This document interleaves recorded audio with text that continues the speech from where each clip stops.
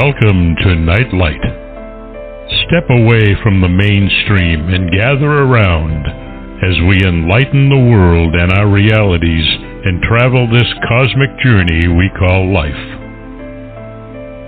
Join us as we share with you and provide that beacon that can guide us all to a better way. Explore with us as we examine a metaphysical montage of spiritual insights, covering everything from the mundane to the magical, UFOs to unicorns, and everything in between. This is a time of awakening, of sharing and evolving, of spreading our wings and soaring on the cosmic breath of creation.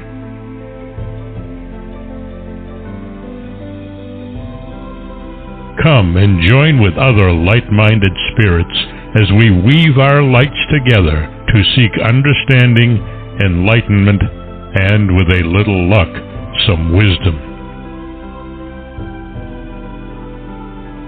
This is Nightlight, a reminder that you are never alone.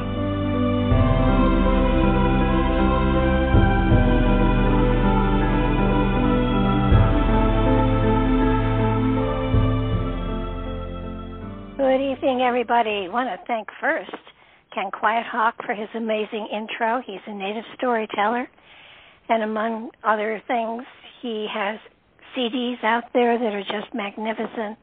If you have never heard a native storyteller spread their magic, please check him out on the internet.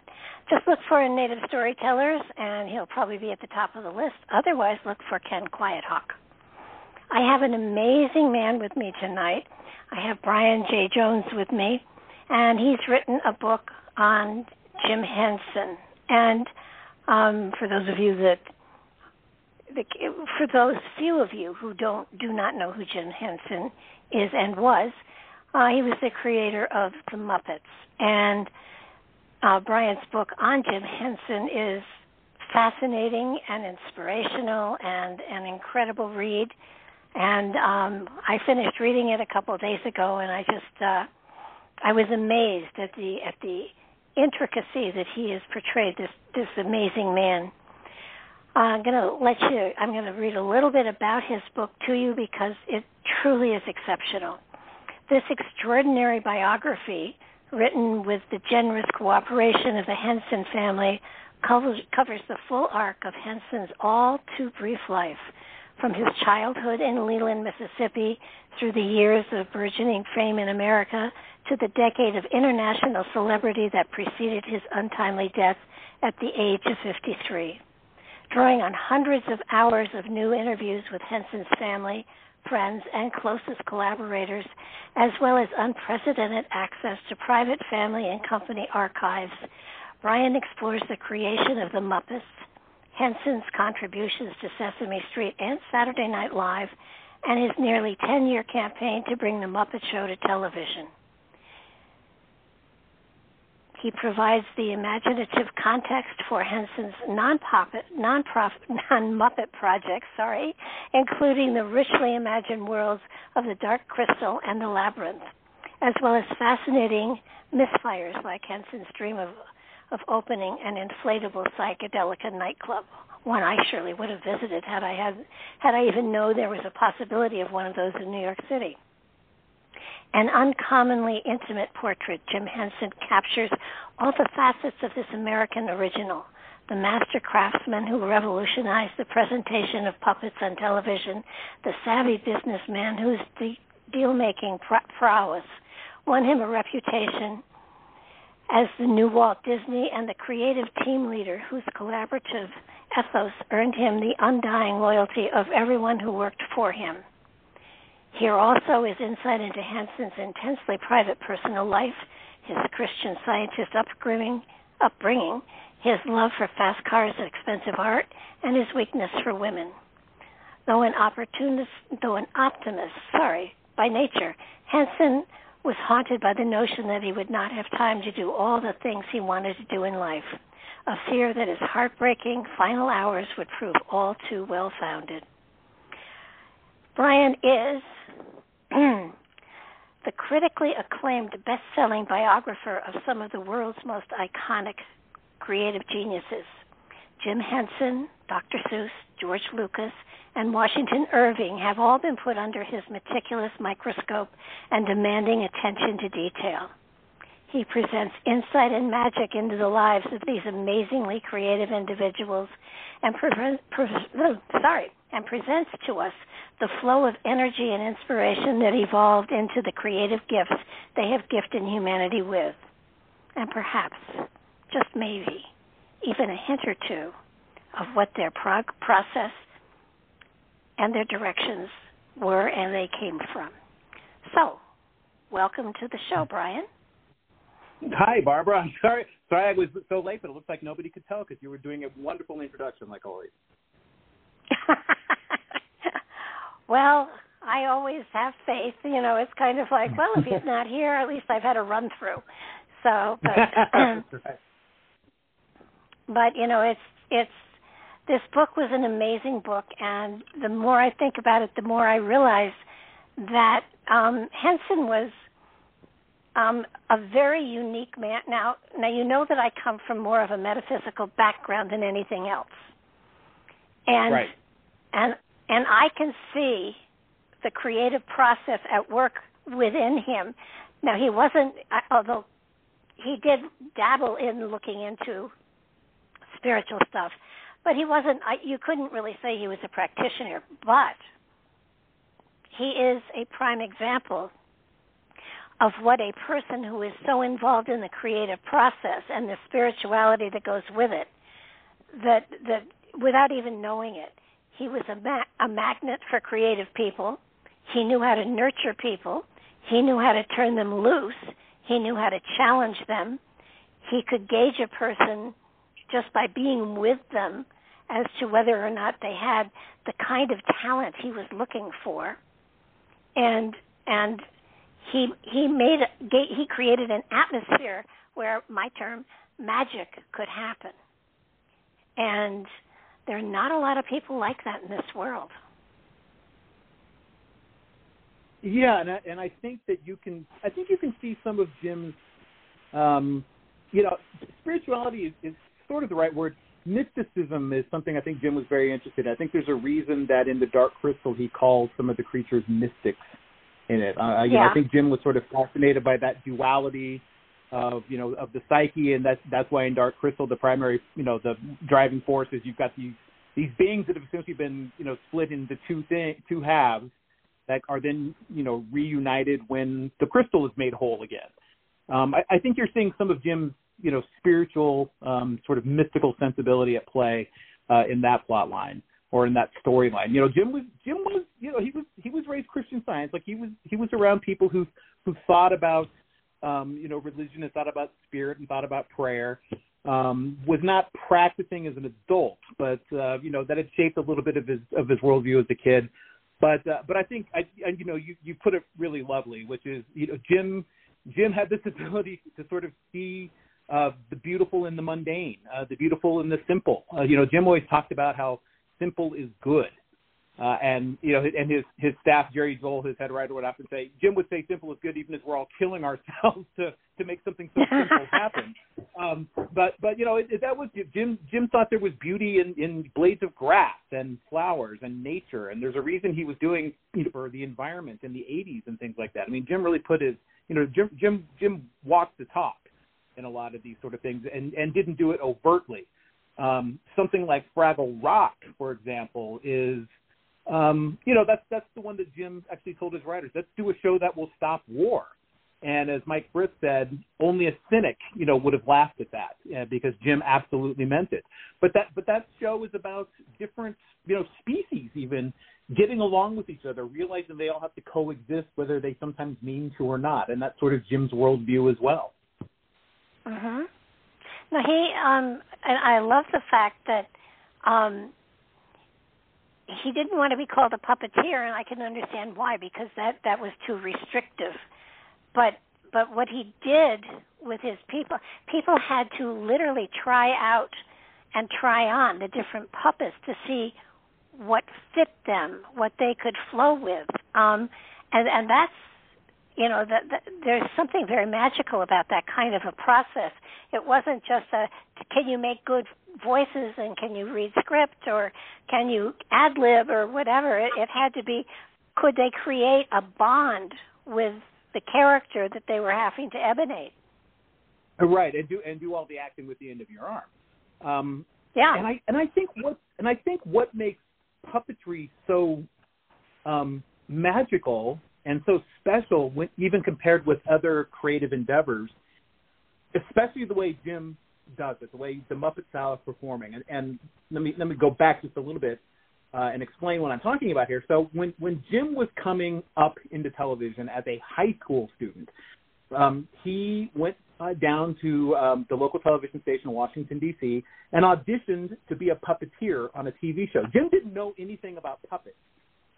Jim wasn't Steven Spielberg crashing his trains into each other at age 8 and filming them or anything like that. Jim watched Kukla, Fran, and Ollie and listened to Charlie McCarthy and Edgar Bergen on the radio, but Jim didn't want to really be a puppeteer, but he wanted to be on TV. And when they had the ad in the newspaper for puppeteers, Jim went down to the local TV station and said, "I'm a puppeteer," and he got hired. And so then he had to kind of figure it out. So what happens because of that, and this is what I love about Jim and his work ethic and his creative, the way his mind works, is Jim doesn't know the rules of puppetry. So that's one of the reasons why his style of performing became something so innovative. He didn't know what rules he was breaking. And so the big thing Jim does two really important things on television. And again, he's doing this in high school and in his freshman year in college. He has his own TV show on the local NBC station when he's a freshman in college. And he develops it's still the Muppet style of performing to this day, which means Jim understood that if the four sides of the TV are what matters, that's your puppet theater. The way puppetry looked on TV before that was you would film Kukla, Fran, and Ollie. You would film him, you would film Bert Hillstrom standing behind the little gauzy curtain and poking the puppets through, and the puppets would talk with Fran. But you were still filming the puppet theater. It was essentially a filmed puppet show. Jim's the one who says, I don't need that puppet theater because the four sides of the TV screen are my puppet theater. So once you do that, it frees those characters up to move in any direction on that TV screen. They can cut in from the top of the screen if you want, from the side. They can rush the screen. They can back into a shot. All of a sudden, it gives that character so much more life. So Jim figures that out sort of inherently. Why would I need the puppet theater? I have the four sides of the TV screen. The other thing Jim figures out, and again, he's a freshman in high school or in college, is if what is on the TV screen is what really matters, then I need to be sure I know what that looks like. So Jim solved that problem by putting the television monitor on the floor in front of him. So he's watching the performance. So and it's not even a matter of, making sure your head's not in the shot. For Jim, it was about, making sure the eye lines are perfect and making sure you know exactly where the character is in that frame, watching the performance. But getting to your point about magic is what that does, and no other performer can do this. That's the performer able to watch their performance in real time. Nobody else can do that. When Pavarotti is standing on the stage singing, he's not watching himself on a camera singing like he's sitting in the audience. When you're performing in the Muppet style that way, you're an audience member and you're the creative at the same time. It's a really strange and really lovely headspace to be in. And what I loved also was he discovered that he needed to be. Was it college? He majored in home economics. Or was that high school? Yeah, he ended up. It was in college. He ends up with the degree in. He ends up graduating from the University of Maryland with a degree in home economics. And the reason he was in home ec is because that's where you learn how to do things like build theater sets and sew and all these things that Jim wanted to do. In television. He actually didn't think he would be a puppeteer. He thought he might work behind the scenes and be a set designer and a set builder. So the only place you could do that was in the home economics department. So that's Jim's degree is in home ec. And he always said it was a great place to be because he said the ratio of women to men was about 300 to 1, as he put it. But that was the one place. And one of the courses you had to take, or at least was available to you in the home ec department, was puppetry. So Jim came into the puppetry class as a freshman. He's walking in with a TV series already. And his wife, Jane, his widow, when I was talking with her, when I was researching that book, just talked about Jim walking into that class as a freshman and just, being the cock of the walk. Like, he was the one who knew how to do puppetry. He knew how to build. He knew how to write. He knew how to perform. She said he kind of took over the class, and the teacher was just amazed by it. But she said everybody else was just astounded by it because he was so confident, because he was already doing this and, getting paid to do it. Well, I think he was way ahead of everybody else with how he was able to develop new technology to make the puppetry even more lifelike, and the oven mitt with all of the controls in it that the puppeteer was able to utilize to get better expressions out of the face of the puppet and become the puppet more. I mean, the stuff that he developed was just phenomenal. Yeah, Jim was a real gadget freak. He loved to play with the tech, and was always looking for new ways to use technology to make puppets more lifelike and more realistic looking. And one of the first projects where he actually starts to figure out at least the mechanical side of it is Emmett Otter's Jug Band Christmas, which is one of my absolute favorite productions. Around 1977. And really all he was using it for at that time was to have Emmett and his mother row a rowboat. So you could have this long-distance shot of Emmett and his mother on an actual river. It was a set that Jim built on a soundstage. And they're in a boat, and they could actually row and steer that boat. And Jim could not keep his hands off of that thing. He loved that tech. And so that's sort of one of the first places you see Jim using that tech to make, more convincing. And Jim always liked what he called those how'd they do that moments. And that's one of those moments when you're watching him at Otter, you're thinking, well, how are they performing those puppets out in the water? I mean, they really are in the middle of the water, and they're remote controlling those puppets. But the real breakthrough comes with Yoda, because when George Lucas was looking to build, Yoda at the time, Lucas thought maybe he was going to make Yoda a monkey in a costume. He didn't quite know how he was going to do this, and finally decided, well, let's make him a puppet, and decide to work with the best puppeteer and puppet builders on the planet. And so Jim and George Lucas get to know each other, and it becomes sort of this tech transfer, because Lucas has all these really great craftsmen who build models and know how to build, what we call animatronics and things like that. And so Yoda is an exercise in making a puppet that has all, as you talked about, has all the little wires, remote controls in them, so he can wiggle his ears and his eyes will open wide. And Yoda, when you see him working, is a mess in the sense that he's got these thick cables coming out of him. They're running into this box, and it takes 3 or 4 puppeteers to make him work. But I mean, the fact that character is so believable speaks to the power of the performers and the way that Yoda's built.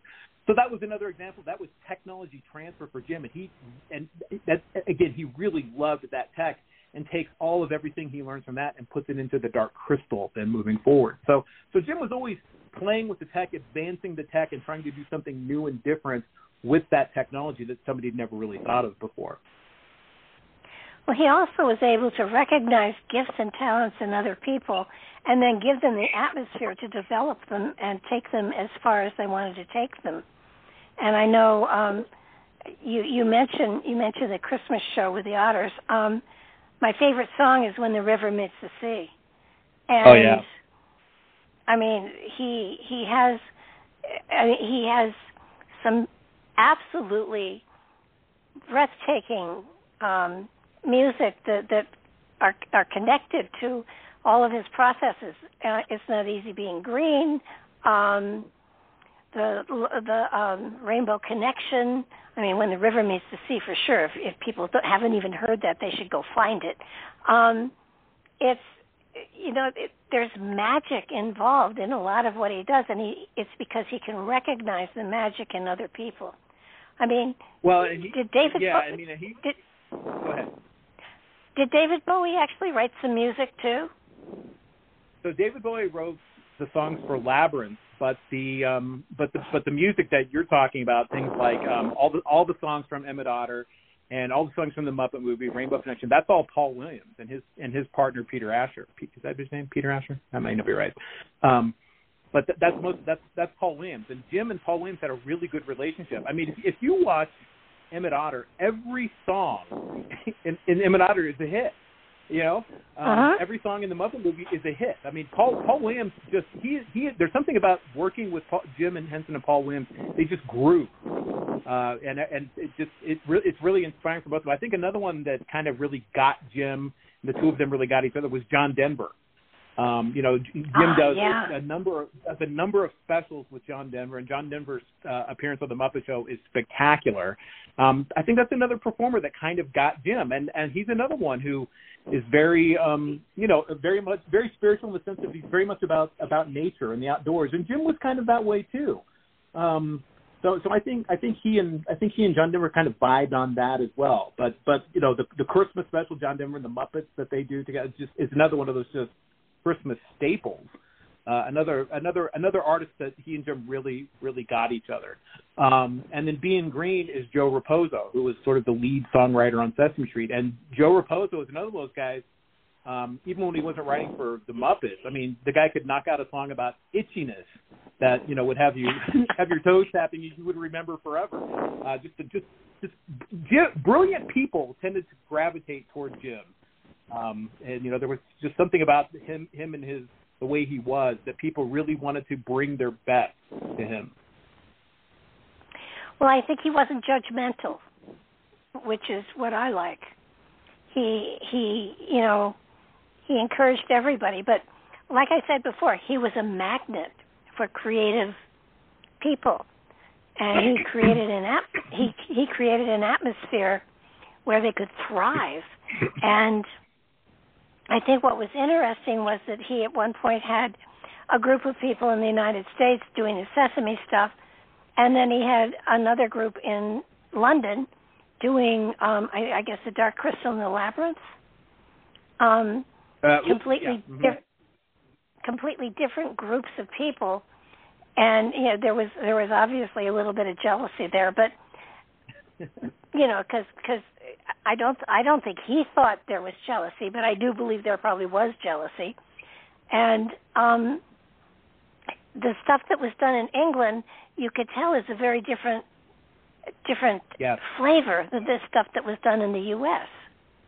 Yes, no, that was what he called the creature shop work was done over there. Yeah. And the work in the workshop in New York was more of the traditional Muppet work. And I talk about this in the book. And again, this speaks to the power of Jim's personality.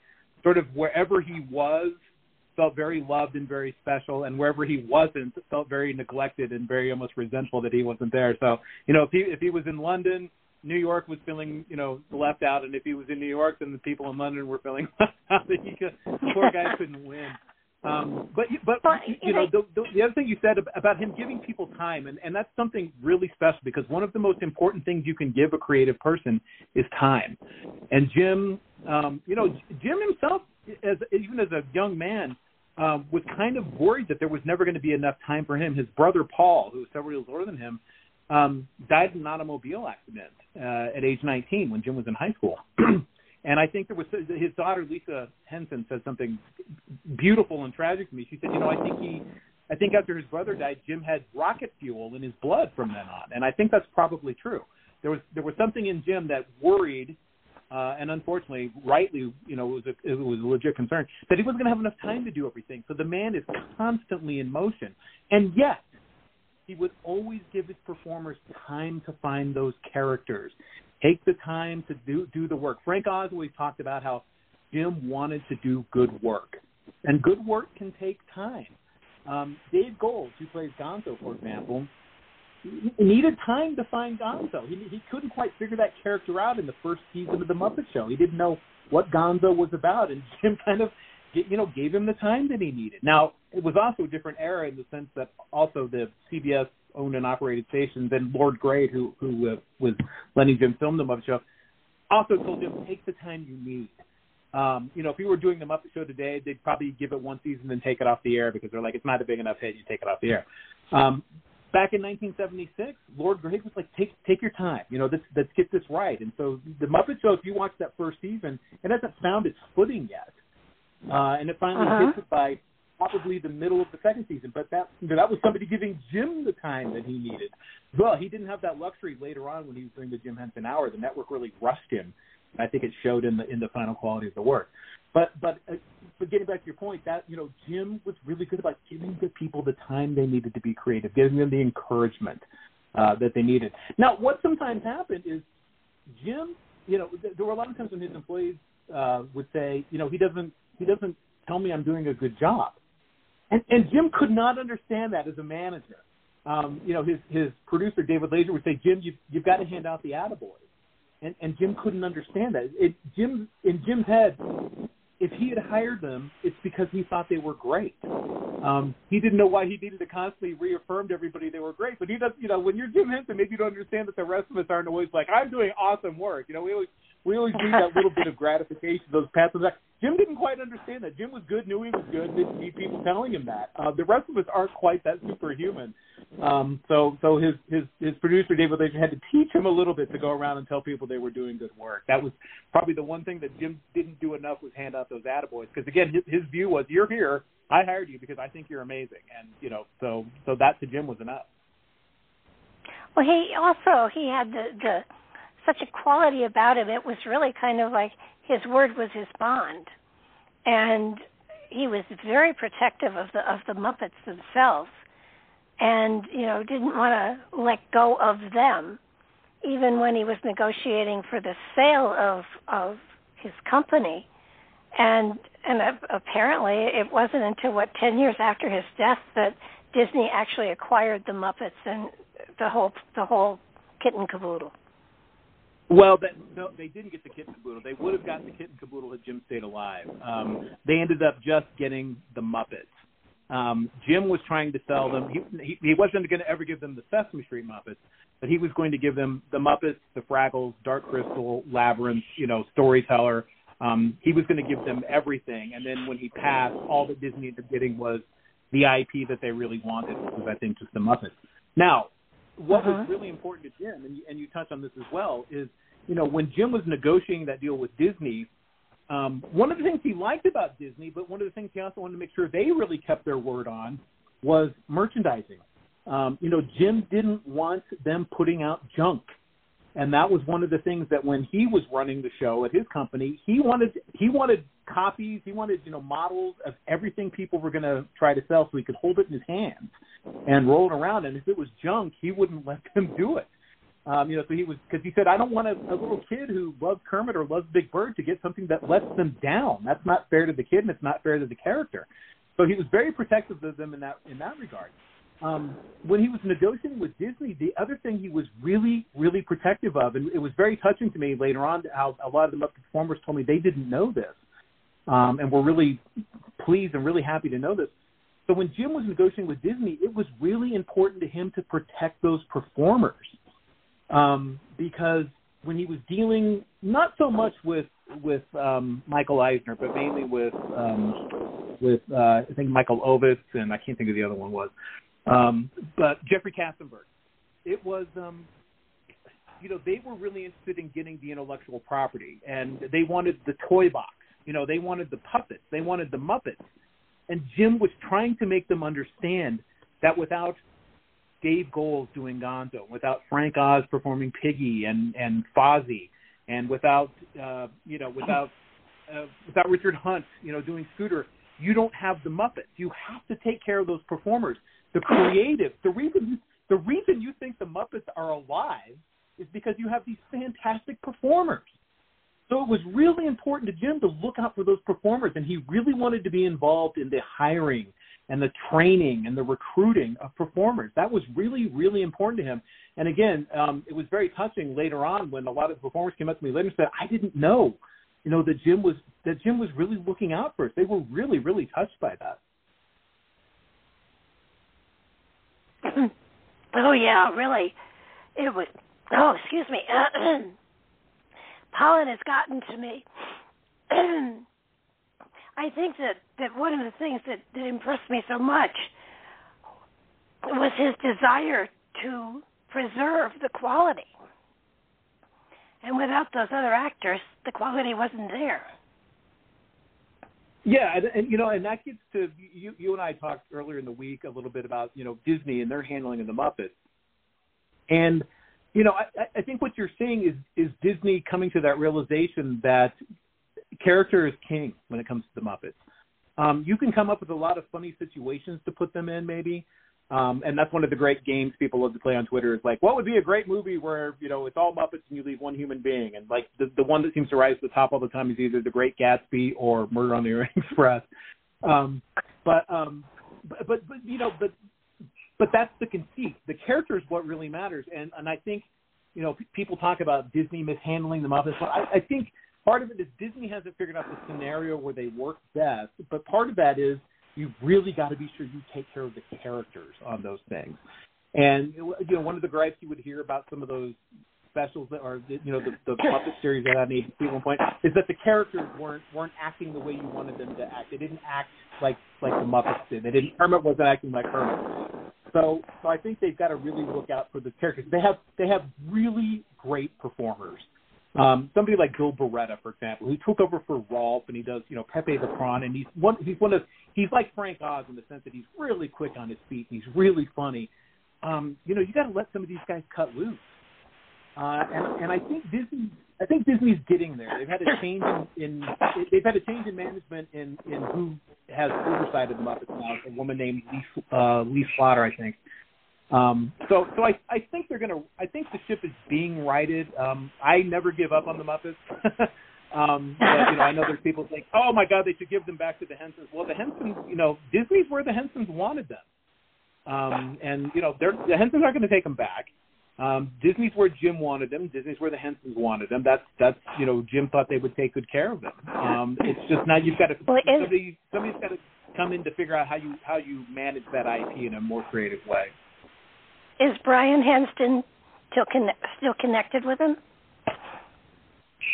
So, no, Brian and Lisa run the Jim Henson Company out in California. They are not affiliated with Disney. I think Disney smartly has started to check in with them more and more. I don't know that for a fact, but I'm guessing from what I hear, they're checking with them more and more. I really think that Disney learned a lot about acquiring other companies and other intellectual properties through the way they handled the initial negotiations with Jim Henson when he was alive. They really kind of blew it. And not even Jim dying. I mean, Jim dying, of course, ended the deal, but the negotiations were not a happy one for Jim. And you remember in the book, he writes this memo to Disney, really tearing them a new one at one point. And he never sends it. But he says, if I'm going to have to justify my worth to you every time I come up with anything, this is not the way I want to work.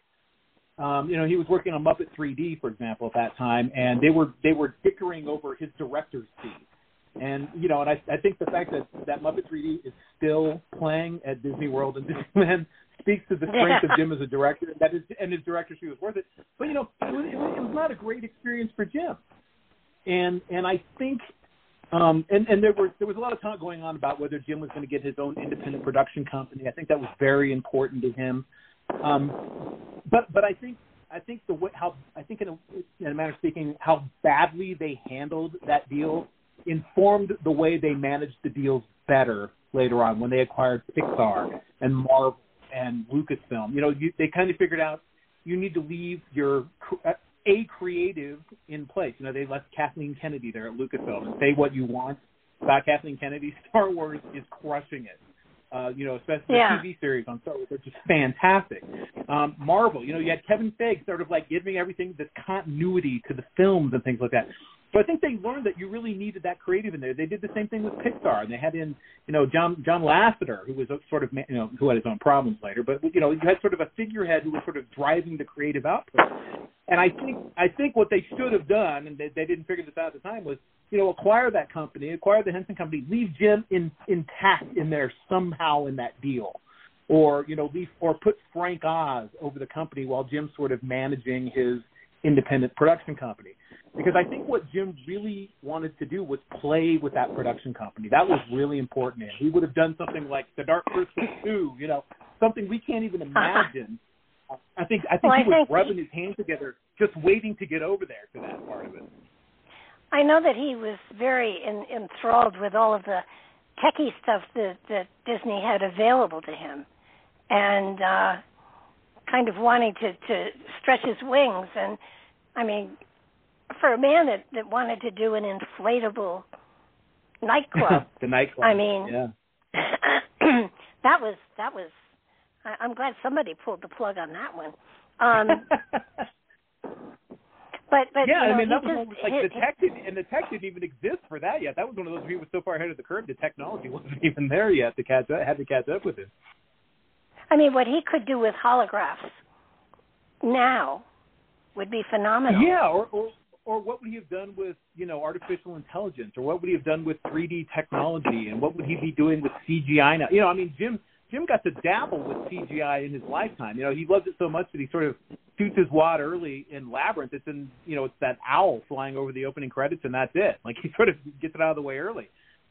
But he had Waldo in the Jim Henson Hour, who was a CGI, fully computer-generated character. That was all that tech that Jim loved. I do think one of the things that he loved about Disney was not just the tech. I think he liked the tech Disney had. He loved the Imagineers. Jim loved working with the Imagineers. First of all, because they never told him no. But one of the things that being involved with Disney is you've got their merchandising and their marketing power at your back. Jim didn't really have that with him. When it came to marketing and, putting his ads on the sides of buses and things like that, Jim couldn't have done that at the Henson Company. They weren't big enough. They were really successful, but they were this very small company. Disney had that juggernaut power to, like, promote stuff and advertise, and that was one of the things Jim really liked about them as well. Well, I know the one place where his jaw just about dropped, he was talking with someone about, wasn't it they were looking at a site for a Muppet ride or something, and he said, isn't it too bad that there's then a building or something to get in the way of those wires? And the technician said, when do you want it? And, yep, exactly. So that it was a matter of, your wish is my command, and to have access to that kind of a support system was phenomenal for him. And when you see the project that Jim had in mind for Disney World, it is heartbreaking. I mean, it is an exercise in what might have been. Just these really fun rides. Jim loved the dark rides. Like, he especially liked rides if you got to, like, float in a boat and look at stuff. But he wanted to do a ride. He wanted to do a ride, for example, that was kind of a parody of the great movie ride that's there at Disney. It's now, what is it now? Disney Hollywood Studios or something. He wanted to do sort of a parody of that, where you would get scenes from great movies with the Muppets playing the roles like Frankenstein and things like that, and all the information you were going to be getting, as Jim said, was wrong, and he just thought that was hilarious. So there was just so many things that he wanted to do, and we don't even know all of them, but just some of the stuff they even had on paper, it's just such a shame, that we lost that as well. Just all these really great ideas he had bubbling around. Well, what is the Henson Company doing now then? I mean, they don't have the Muppets anymore, so what do they do? Well, they still have The Dark Crystal, which, had a sequel on Netflix a couple of years ago. They still own Labyrinth, which, is constantly, Labyrinth just, I think, celebrated its 35th anniversary. They have, they do Puppet Up. It's like a live show that Brian does. It's sort of a really wacky and sometimes dirtier side of Muppet performing. They're doing special effects right now for, I think the Guillermo del Toro Pinocchio that's coming out, I think has the Jim Henson production doing the special effects, doing the Creature Shop work for that. So they still do a lot of work. They own everything they did before except the Muppets, and they still have, the Henson Company still is under contract, for example, with Sesame Street. They still build the Muppets. When I was doing my research on the book in 2009 and 10, and I was working out of their offices in Long Island, and because that's where their archivist works, and so that's their company. But you would walk in, and sitting on a table would be Grover, and they would be suiting him up for like his Super Grover costume, which for somebody who was 2, when Sesame Street debuted, was just just heaven to see the actual Grover sitting there getting a costume. Snuffleupagus is hanging from the ceiling. So they still do a lot of that work as well for Sesame Street. I think there was something so pure about the creation of the original Muppets. There was an innocence to them, even if it was Oscar. There was something endearing to each and every one of them, and that's where my magic comes in. It was they were created with love, with the intention of giving out a purity that was really unique for the time, and certainly for this time. And there's something very special about it. And even Big Bird, when they came out with him, at first they wanted him to be dumb, and then they decided that he had to just have the intelligence of a 5-year-old, which worked. Right. Yeah, and the other thing that's super interesting about the two characters you just talked about is they're performed by the same performer. It's Carol Spinney's got to be probably the healthiest, mentally healthiest person around, because he gets to absolutely be both sides of the human personality. He can be the crab Oscar and the very innocent Big Bird. I don't think Carol Spinney's ever spent one moment in therapy, because he gets to act it out there every day on Sesame Street. So, two sides of the same coin with him. It's really, really a remarkable performance. There's a great picture that you'll see floating around the internet every once in a while of Carol Spinney on his knees performing Oscar while he's wearing Big Bird's feet, which is really symbolic in a way. The one guy who's got both sides. But Oscar was one of those characters very funny when on Sesame Street, John Stone. At one point, Carol Spinney, who performs Oscar, talked about Oscar having a heart of gold. And John Stone, who is sort of one of the founders and sort of the godfather of Sesame Street, said that no. He said that Oscar was rotten through and through, so that he had no redeeming qualities. But he didn't get, but that was his point of view. He didn't get to make that point with Carol Spinney. Carol Spinney didn't see it that way, and he's the performer. And the performer, as we said earlier, character is king. The performer is going to determine that. So even if John Stone thought Oscar had no redeeming qualities, Carol Spinney was going to give him redeeming qualities. Well, I taught special ed for 25 years, and one Christmas we took several classes down to Radio City Music Hall for the production. It was 1776, and the kids were. This goes way back. The kids were, they were all very good. They were good kids, and we had, I think, 35 kids, and there were 4 or 5 of us teachers. And that moment after the lights go down before the movie starts, there's that dark pause. Yeah. So in that dark pause, one of the kids suddenly said, "Cookies." Broke the entire place up. It was, it was kind of like, okay, so Sesame Street has come to Radio City Music Hall. Well, I remember seeing when I saw The Empire Strikes Back in the theater when I was, I think it came out when I was 12. Sitting in the theater, that's the very first time Frank Oz as Yoda said something. A little kid in the audience says very loudly, "Grover." Because Oz is essentially using the Grover voice for Yoda, and the entire audience laughed, because I think all of a sudden everybody went, "Oh my gosh!" Had that moment of recognition. It really is Grover's voice. It didn't break the illusion, but it was one of those, everybody kind of had one of those "oh my gosh" moments there. That that actually is Frank. We now know that somebody's performing Yoda. He's not an actor walking around on a soundstage. Somebody's performing him. Did any of them actually? Oh, go ahead. Go ahead. No, go ahead. Well, I was just saying, Frank Oz tells a really funny story about how the character of Yoda is so convincing, because when he was performing Yoda during The Empire Strikes Back, that's the director of the film. They would cut a hole in the floor that he would stick Yoda up through. And the director would say, Irvin Kershner would say, "Okay, Yoda, you need to move, 4 feet to your left." And Oz said all he would do is scream from under the floor, because he said, I can't move any further over. There's a hole in the stage. The illusion was so complete that the director is directing Yoda, not Frank Oz. And that used to happen all the time, even on the Muppet Show.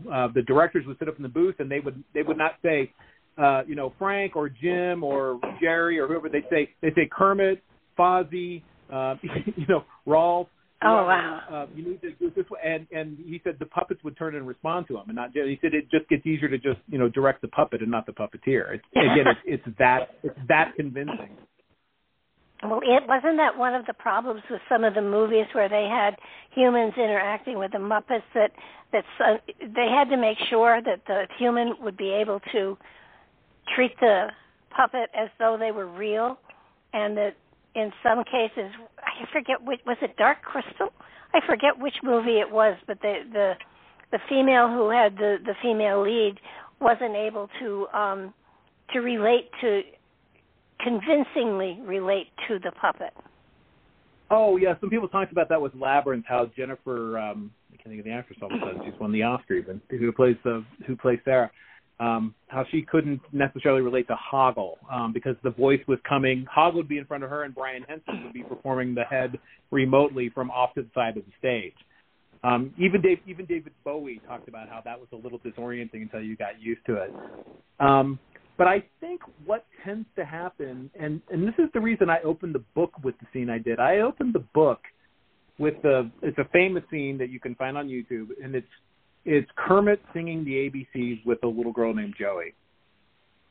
And it is one of my favorite moments on Sesame Street. She's the girl who keeps saying Cookie Monster instead of during the ABCs. And it's one of the funniest, sweetest moments. And there's a moment in where you can almost hear Jim Henson start to break. You can almost hear him laugh.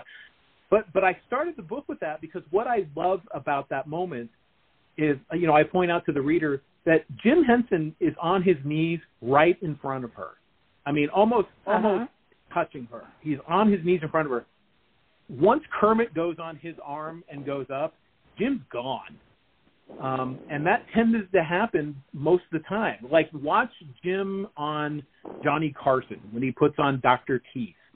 The minute he starts performing with Dr. Teeth, he's gone. And Johnny starts talking with Dr. Teeth, or he talks with Kermit. You'll see it with Arsenio Hall when Jim's on his show and he brings out Rolf. Arsenio Hall immediately starts talking with Rolf. That's what happens. And so most of the time, if you had a performer that was maybe having difficulty, most of the time when you put that Muppet on, the Muppeteer dropped out. Jim always talked about how a lot of times he would walk in to talk with little kids, and he would just walk in with Kermit or with Ernie on his arm, and would talk with the kids, and then eventually one of the kids would say to their mom, "That was Ernie's helper." Like it didn't even occur to them that Jim was performing Ernie. So that's how great all those performers are. But that's what tends to happen on the Muppet Show anywhere. You think you're going to be watching the puppeteer. The performance is so convincing that puppeteer is gone immediately. And you're watching just the puppet. You can't not look away from the puppet. No, especially the two old codgers. I love them. But, yeah, Statler and Waldorf. Yeah. Now, wasn't Jim one of those? He was. Yeah, it was Jim and Richard Hunt. And I always get them wrong. They're actually fitting the order of Waldorf and Statler, and I think Jim is Waldorf in that one. Now, what's happened to the characters, especially Kermit, that Jim played? I mean, are there actors that were able to come after him? That I think part of what is magical about it is that there is that not only the aspect of being able to read your lines, but to ad lib and to be as genuine with the ad lib as you are with the script that you've got. Well, that's absolutely true, and I think nobody did that better ever, actually, than Frank Oz. If you watch Frank Oz performing Fozzie when they're on, like, with Michael Parkinson in London or something like that, he's so funny, and he's so fast, and Jim is not that fast. You watch Jim trying to ad-lib, and he's not quite, he can't even keep up with Oz. Oz is so funny. But after Jim passed, Steve Whitmire, who had performed Bean Bunny and like Wembley, Fraggle, and Fraggle Rock, he took over for Kermit and performed Kermit almost as long as Jim did. I think performed him up until 2018, maybe. and then retired or was pushed out. There's a number of versions on what happened with that. And since that time, he's been performed by Matt. I can't skip his last name all of a sudden. It's so terrible. But, it was another one where they had a lot of people audition for that role. And so there's another performer performing Kermit now. So it's only the third performer on Kermit in, 60 years. I can't believe I can't think of his name all of a sudden. He's a super sweet guy. But you've had some performers that have picked up. Bill Barretta's been performing has been performing Rolf the Dog since I think 1996. So and still performs into this day. And Bill Barretta, he's the one I was talking about earlier, is one of those guys who's almost as funny as Oz. He also performs Pepe the Prawn, if you know who that is. And that character is so funny. And that's one that he shows up on morning shows and just kills. So Bill Barretta is one of that generation, second generation of performers who's just super, super funny. The only one left is Dave Goelz, who performs Gonzo. And I think Dave still just exclusively performs Gonzo. No, Dave does Statler, I think, today. I think he took over for Richard Hunt. So Dave still performs quite a few characters. Dave is 75 or 76 years old now. He is the Man of Steel, still doing it, still great at it. Just a super sweet guy. But he's sort of the last man standing from the original crowd after Jerry Nelson died in 2012 or 13, I think. Wow. I just, their voices are so unique. You kind of wonder how does somebody come in and transition? And I guess if you've got the character on your hand, that's half the battle. Yeah, I mean, the voice is important, and this is one that Muppet fans will disagree amongst themselves and with me on this. It's sort of like people talk about this is the old days. This is probably before both of our times here, Barbara. But there was a point when Fred Flintstone's voice was a little different, and Barney's voice was a little different. I think when Mel Blanc was doing it, and they changed Barney Rubble's voice. And Kermit, when I hear it's almost a generational thing. When my daughter, who's 25, hears Kermit, she hears Steve Whitmire because that was Kermit her entire life. Steve, I think, is great, but he doesn't sound right to me because I grew up on Jim's Kermit. And Matt now doesn't sound like Steve or Jim, but he'll be the Kermit that the next generation kind of grows up with. So I think it's one of those, like, the Kermit you grew up with is the one that sounds right to you. Steve is one I hear his voice and I can pick it out immediately. I'm like, that's not, and Steve's good. And early on really sounded like Jim and then kind of became his own thing. But the voice is a big part of it. And, again, talking about Bill Barretta doing Rolf, like he's got Rolf down. I think some of them, who have performed the character for a long time, they still sound off to me. But again, I'm Muppets Generation 1.0. So, some of those characters have been performed by the same performer for 30 years now, and they still don't sound right to me because it's not Jerry Nelson doing it anymore or Richard Hunt doing it anymore. Well, it's the singing, too. I mean, he had to sing as a frog, for heaven's sakes. Yeah, can you imagine? I mean, a lot of the performers talk about that. They would say, Jim would tell them, that's a great voice. Can you sing in it? Because if you can't, then you can't use it. So, that's the hardest part is figuring out not only how your character talks, but then can you sing in that voice? It sounds very simple, and it's super hard to do. Are they still introducing new characters to the Muppets? Yeah, they still do from time to time. There's even a brand new one. I think it's a turkey that came out. I'm not as up to speed on some of the really new productions, but like when the Jason Segel movie came out in 2011, I think it was.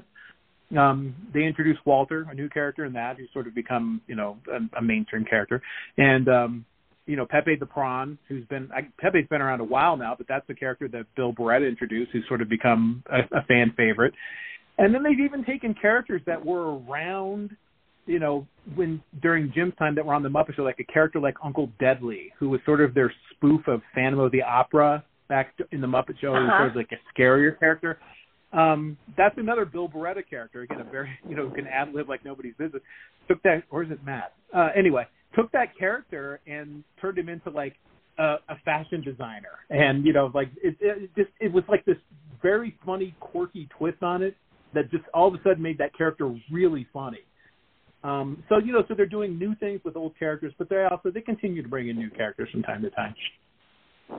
Is there new technology? Matt Bogle, that's his name. Matt Bogle's the performer on Kerman. Oh boy, was that going to make me crazy.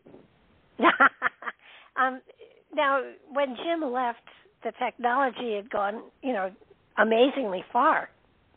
Has it gone even further now? Or are they still? Well, I mean, it's one of those things that, like, it's a party game almost to play what would Jim do with the tech. I mean, like I asked Michael Frith that question, and it's a loaded question, and he said Jim would be on cloud 900 with CGI and just the artificial where all the tech is now, where if you can think of it, you can probably do it. Now, the Muppets can't be CGI. Like, they still got to be the Muppets, but at least you've got a lot more at your disposal now to do a lot of things. And for Jim, you have to think beyond the Muppets. What would Jim have done? Take a movie like Labyrinth. How would Jim have made Labyrinth? What would Labyrinth look like if Jim made that now? What would he have done with it? I mean, it's the fact that it was made with old tech, and I mean, there's some high tech in there. Again, there's CGI in there and things like that. But what would he have done with it now if he could create a world that looked like anything? Because you can create it all in the computer now. Lord knows. Well, that was one of the really interesting things about Jim. Is like he could take tech that we all use and do something so new and different with it that you're kind of slapping your head, going, "Why didn't I think of that?" Well, my thought was, okay, so he started out with the Muppets, and then, we went Dark Crystal and the creatures and stuff like that. But would he have walked into a whole new level of technology that is not puppetry, that is not the creation of characters physically, but possibly just graphically? Would he have gone into... I keep hearing holographs, so let's throw holographs in there.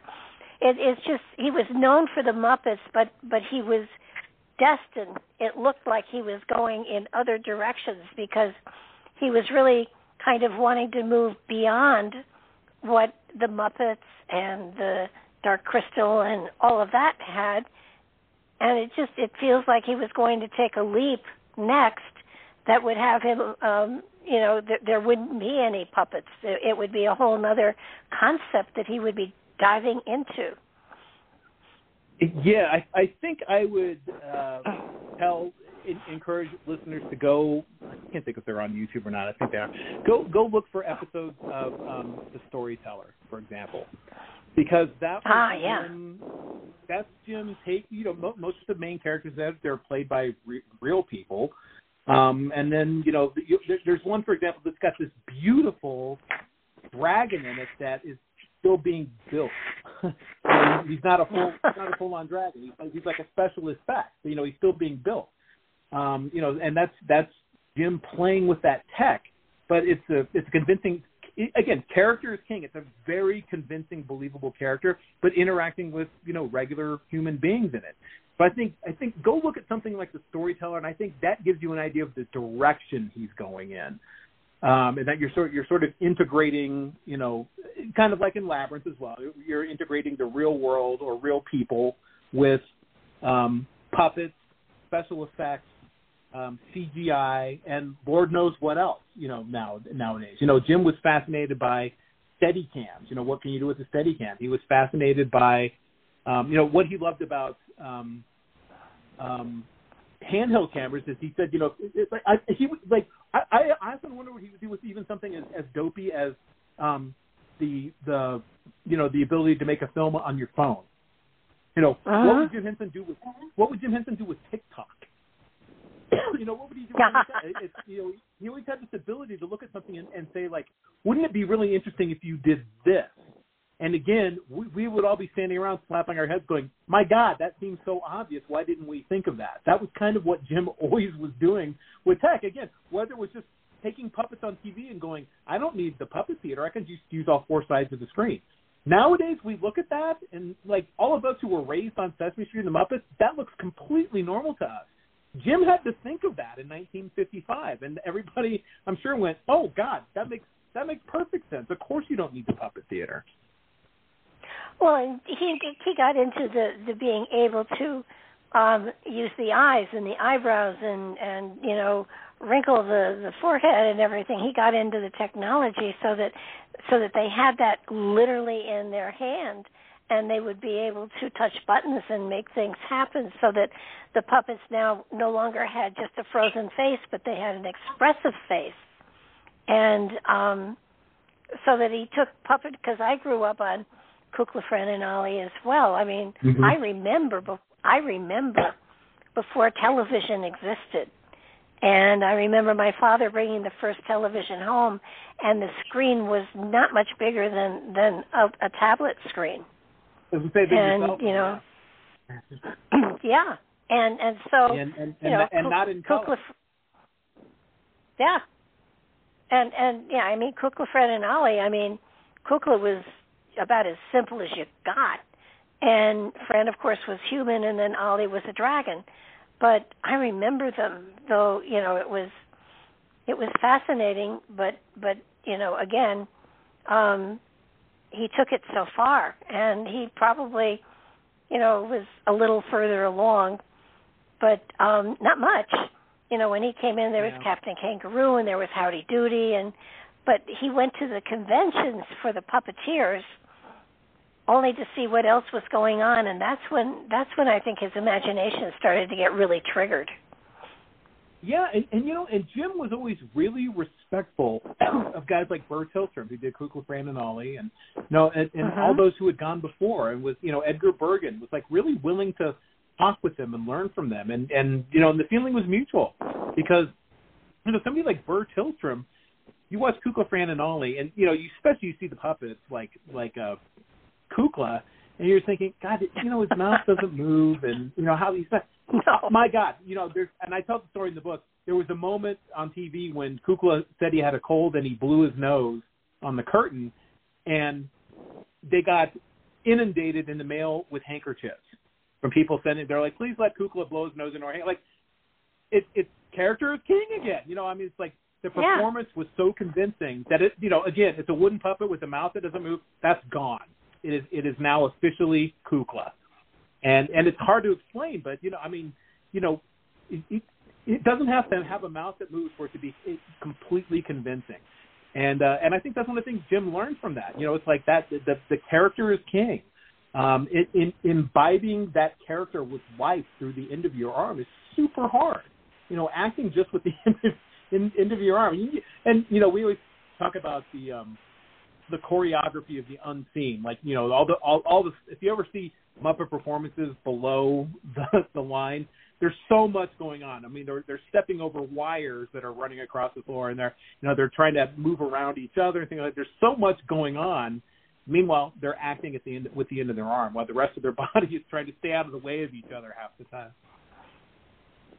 Well, I think also he did say someplace that quite often Kermit could say things that he would never say. Yeah, he always said Kermit was a little snarkier than he was. I think the character that's probably closest to Jim's true personality is Rolf. Rolf's a little more homespun. He is less inclined to fly off the handle. I mean, that's when Kermit gets really funny. Is when Kermit kind of loses it. That's when Kermit gets really funny.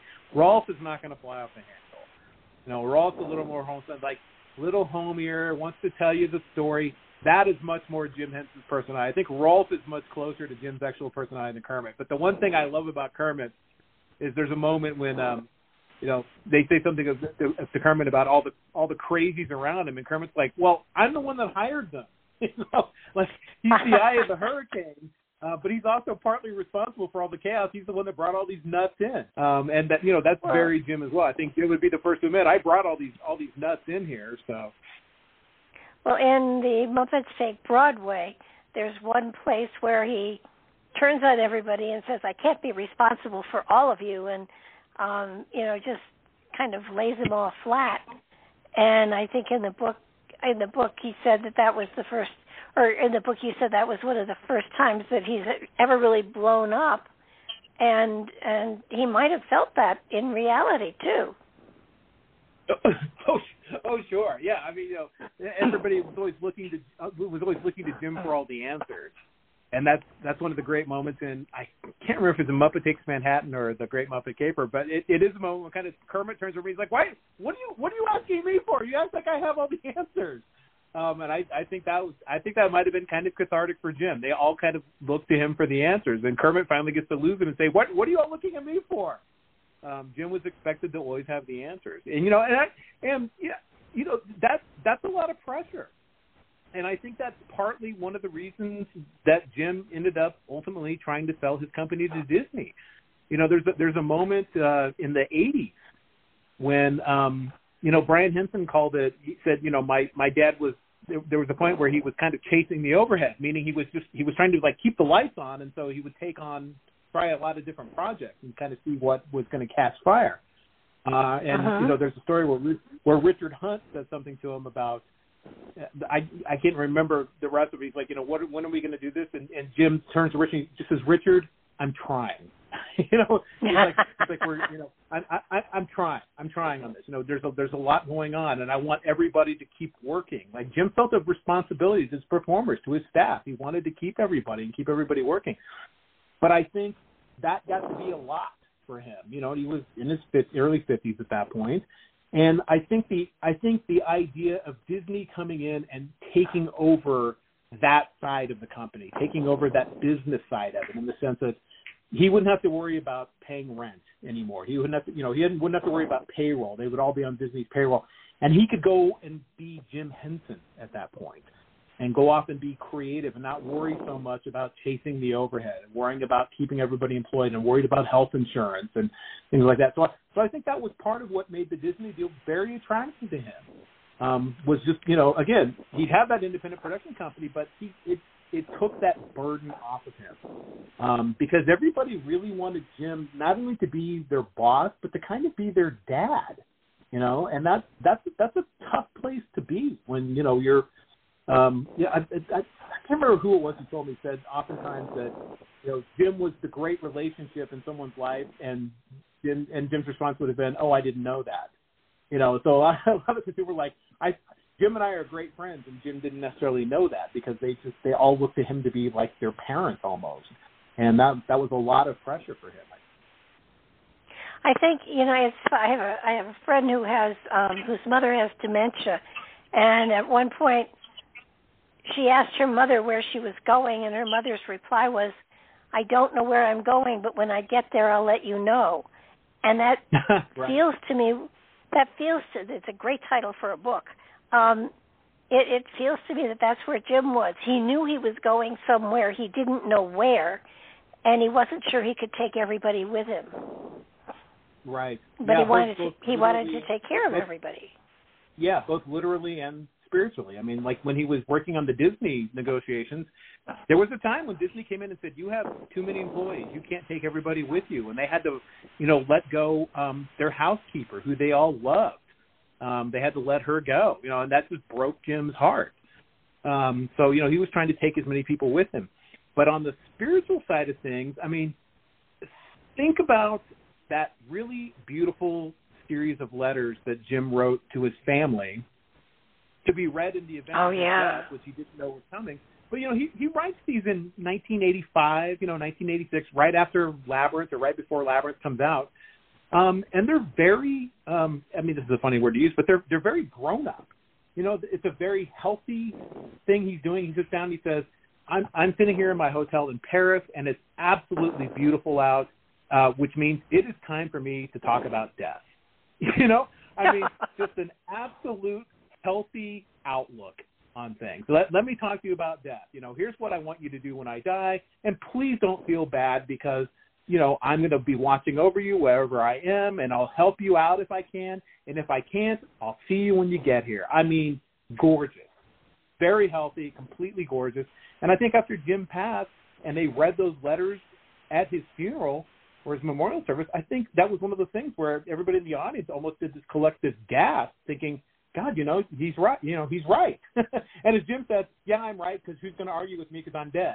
but this very healthy mental and spiritual outlook. Well, I think also one of the things that came out so clearly in your book is that he was a fabulous, fabulous father. Maybe not such a great husband, but a great father. Correct. And and his kids all said too, one of the absolute best ways to be with him was to work with him.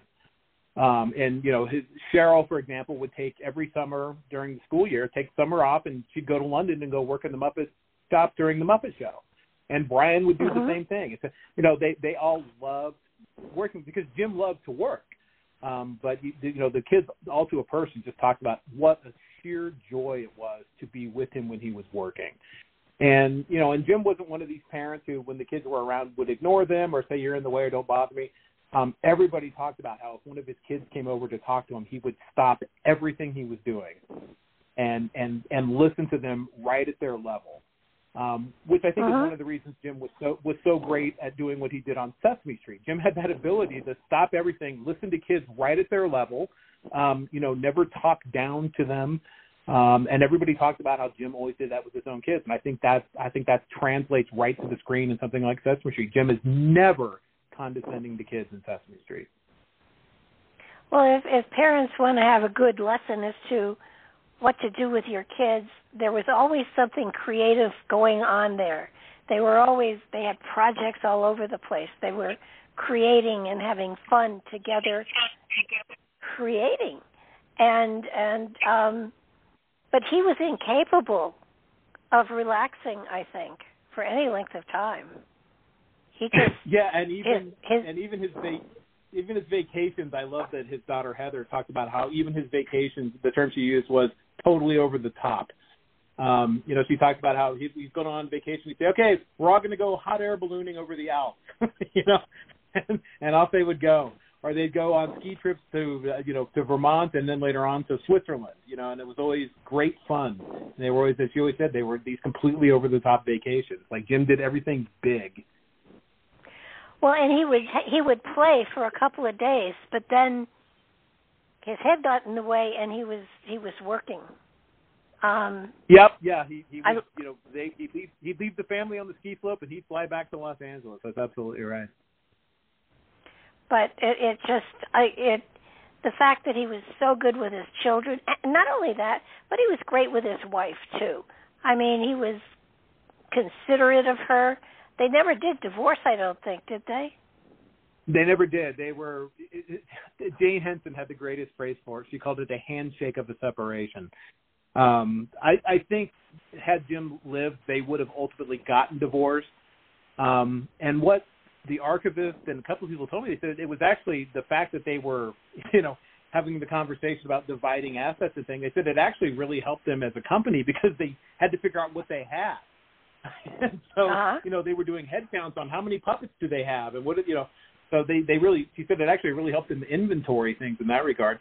But, Cheryl talks a lot about the relationship with the parents, how they got along. And even when they were fighting and in the throes of, arguments, Jim always would go back to Jane and say, did you watch my appearance on Johnny Carson tonight? What did you think?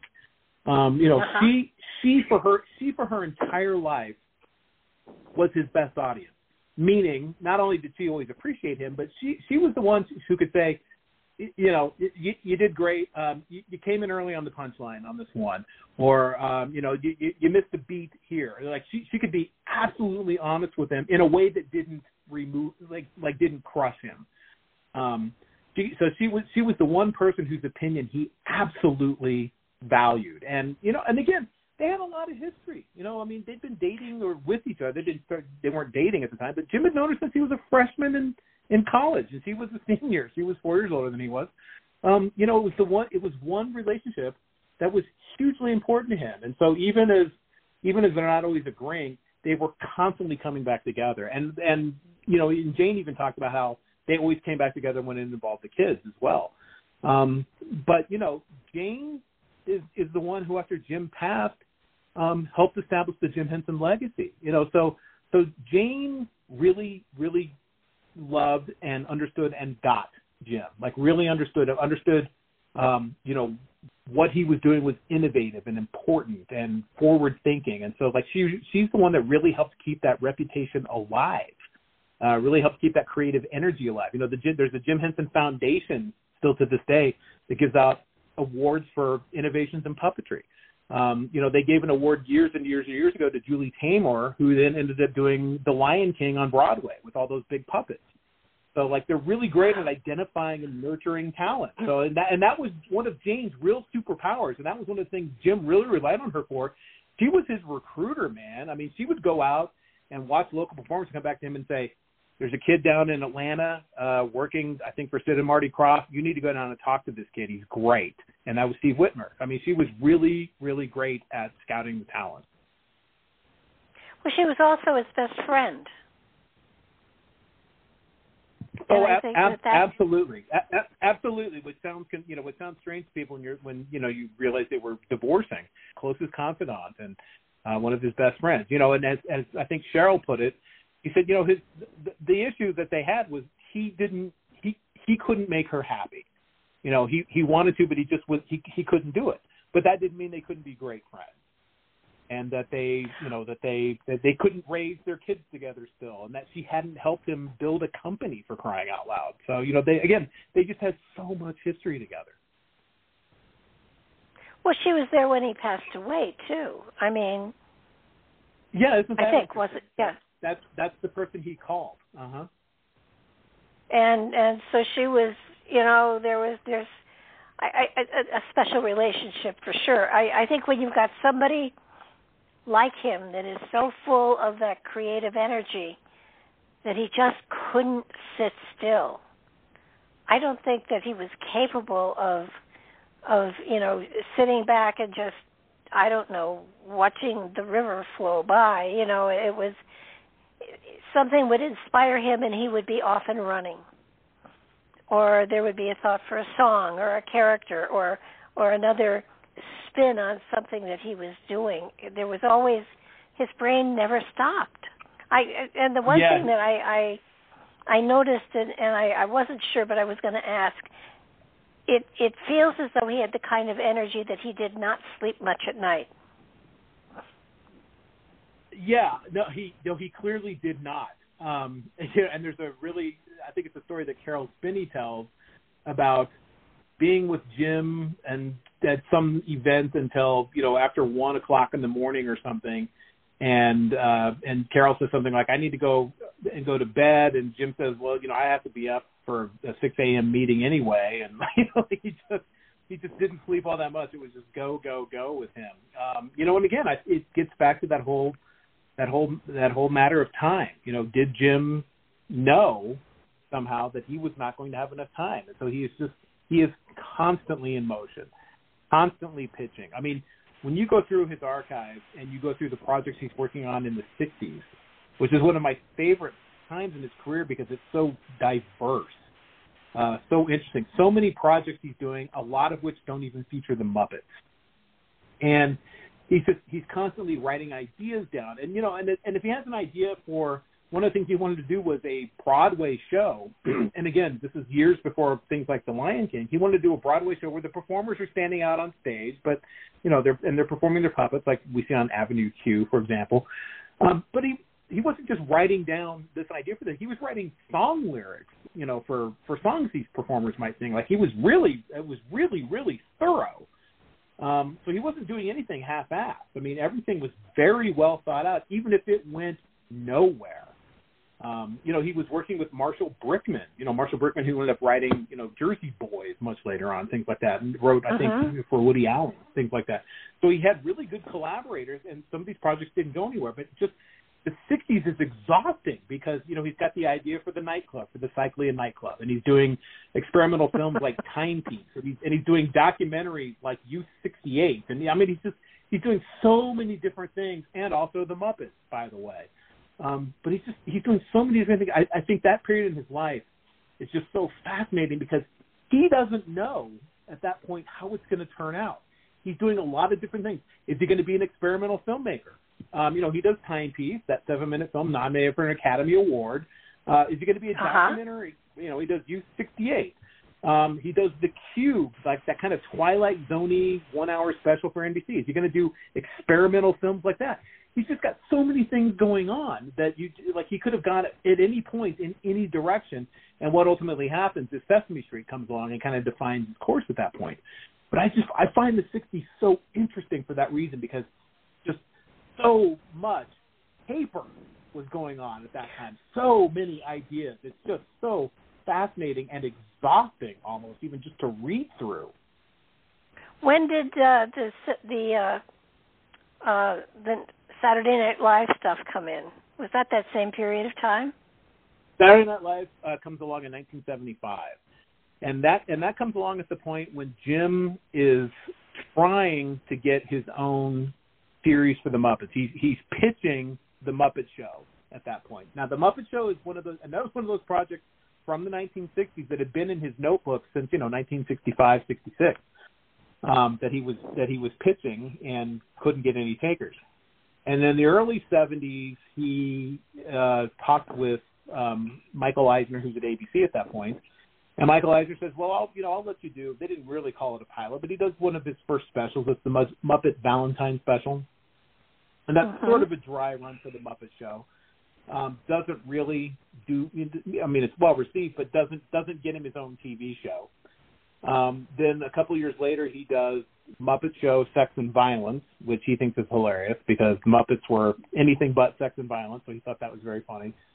And you're starting to see characters at that point come in, like Dr. Teeth and Animal are in that one. It's still, his problem at that point is in neither one of those specials, Kermit is not the host, and he can't figure out where it's set.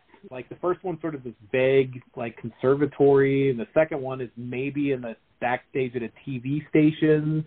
He finally catches lightning in a bottle with the Muppet Show when he's got them backstage at the theater. There's something about that feels very familiar. But the first two specials don't really do anything. And then he's offered Saturday Night Live. At the time, he's still trying to get the Muppet Show. So SNL comes along, and when Lorne Michaels was putting that show together, Jim is such a staple in television. That's what we forget. Jim is doing variety shows constantly. He's on the Cher Show, and he's doing everything. He's on Ed Sullivan all the time, and he's on, if there was a variety show of the era, he's on it.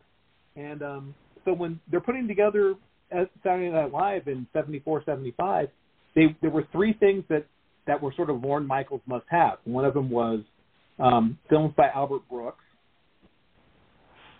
I've forgotten the second one all of a sudden. But the other element was Jim Henson.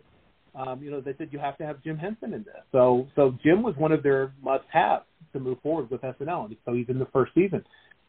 Wasn't a great fit was the big problem there, partly because Jim's crew did not get to write those installments.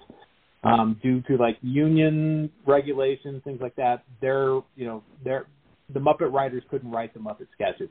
It was Jim's concept. He wanted to try something new, and that's why the Muppets on SNL looked very different from Muppets at that point. They sort of looked like what was going to come later. They almost look like Dark Crystal type characters almost. But the writing on it the writing was a real problem on it. It was not a great fit for them. Well, he just, he was all over the place, and it really, when you see that his career in television spanned such a great length of time, it's amazing. He was definitely one of the innovators for entertainment for sure, and I love the fact that he was moving into new directions when he sadly passed away. And I think he did have enough time to do all he was here to do. I think that at that particular time frame, there was nowhere else to go. But given another decade, the sky would have been the limit. So, none of us die before our time. It just feels like it sometimes.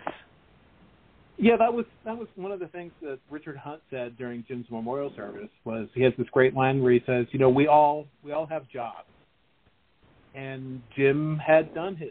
and that was sort of Richard's approach to things. Jim had done the job that he was sent here to do, and and again, another really lovely, sort of healthy approach to life and death with that. And what's actually really heartbreaking with that is Richard, even at that time, I believe already knew that he had AIDS, and Richard, I think, died 2 years later, right after that. So he got to talk about Jim, being there on this earth a short time to do the job he was there to do, and you could probably say the same thing about Richard. Well, it's just that, I mean, it's still going on. I mean, what he started it still has a life of its own, for sure. And it feels to me as though he provided the atmosphere for so many people to find their creative center and do something with it. I mean, how many people have gone from being a part of his process into certainly Yoda in Star Wars? I mean, that's notoriety for sure. For sure. I mean, how many people have really taken what they used it as a stepping stone to go further? Directorially, I think they have. Well, somebody like Frank Oz, for example. I mean, Jim very graciously and generously brought Frank Oz in to co-direct Dark Crystal with him, and Oz went on to have a huge directorial career, Dirty Rotten Scoundrels, and Death at a Funeral, and I mean, just so many great movies and great specials and things that he just did that in and of itself on Hulu, for example, which was just lovely.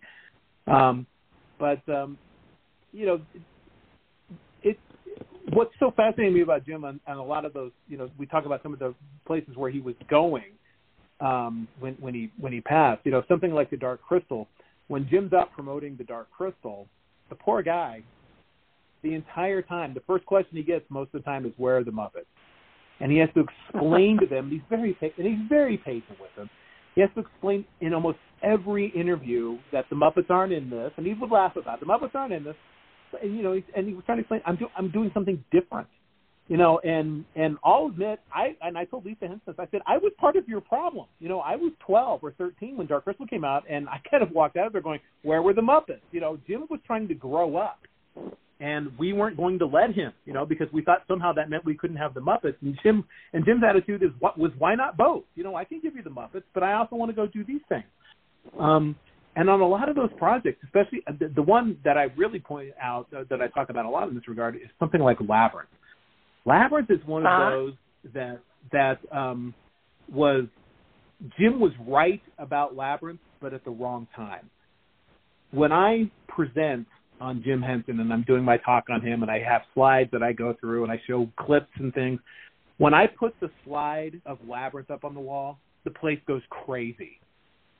That's one of those things that I wish he knew the response that gets now, because as I said, he was right about Labyrinth, but when he released it, nobody got it. And that's another one where, Lisa Henson, it was very funny. She said to me one of the first times I talked to her, did you see Labyrinth in the theater? And I said, actually, I did. I said I was a freshman in college and I went on a date with somebody who saw Labyrinth, and she says, kind of funny, she goes, oh, so that was you then. They knew that Labyrinth didn't have the audience in 1986 that it does now. Like I said, that movie, it's huge. Movie theaters, especially within the last year, it was its 35th anniversary. The local theater here in Albuquerque showed it for two weekends in a row, packed house every time. People adore that movie. I wish Jim had gotten to see the recognition, the love that people have for that movie, because it was really important to him. That movie looks a lot like his kind of artistic sensibility. That's his vision. It's very elegant and futuristic and noble and old looking and Victorian looking. I mean, it's sort of everything stirred up, and that's very much his artistic sensibility. I just wish that I hope wherever he is, he knows how much people love that movie now. That was so important to him.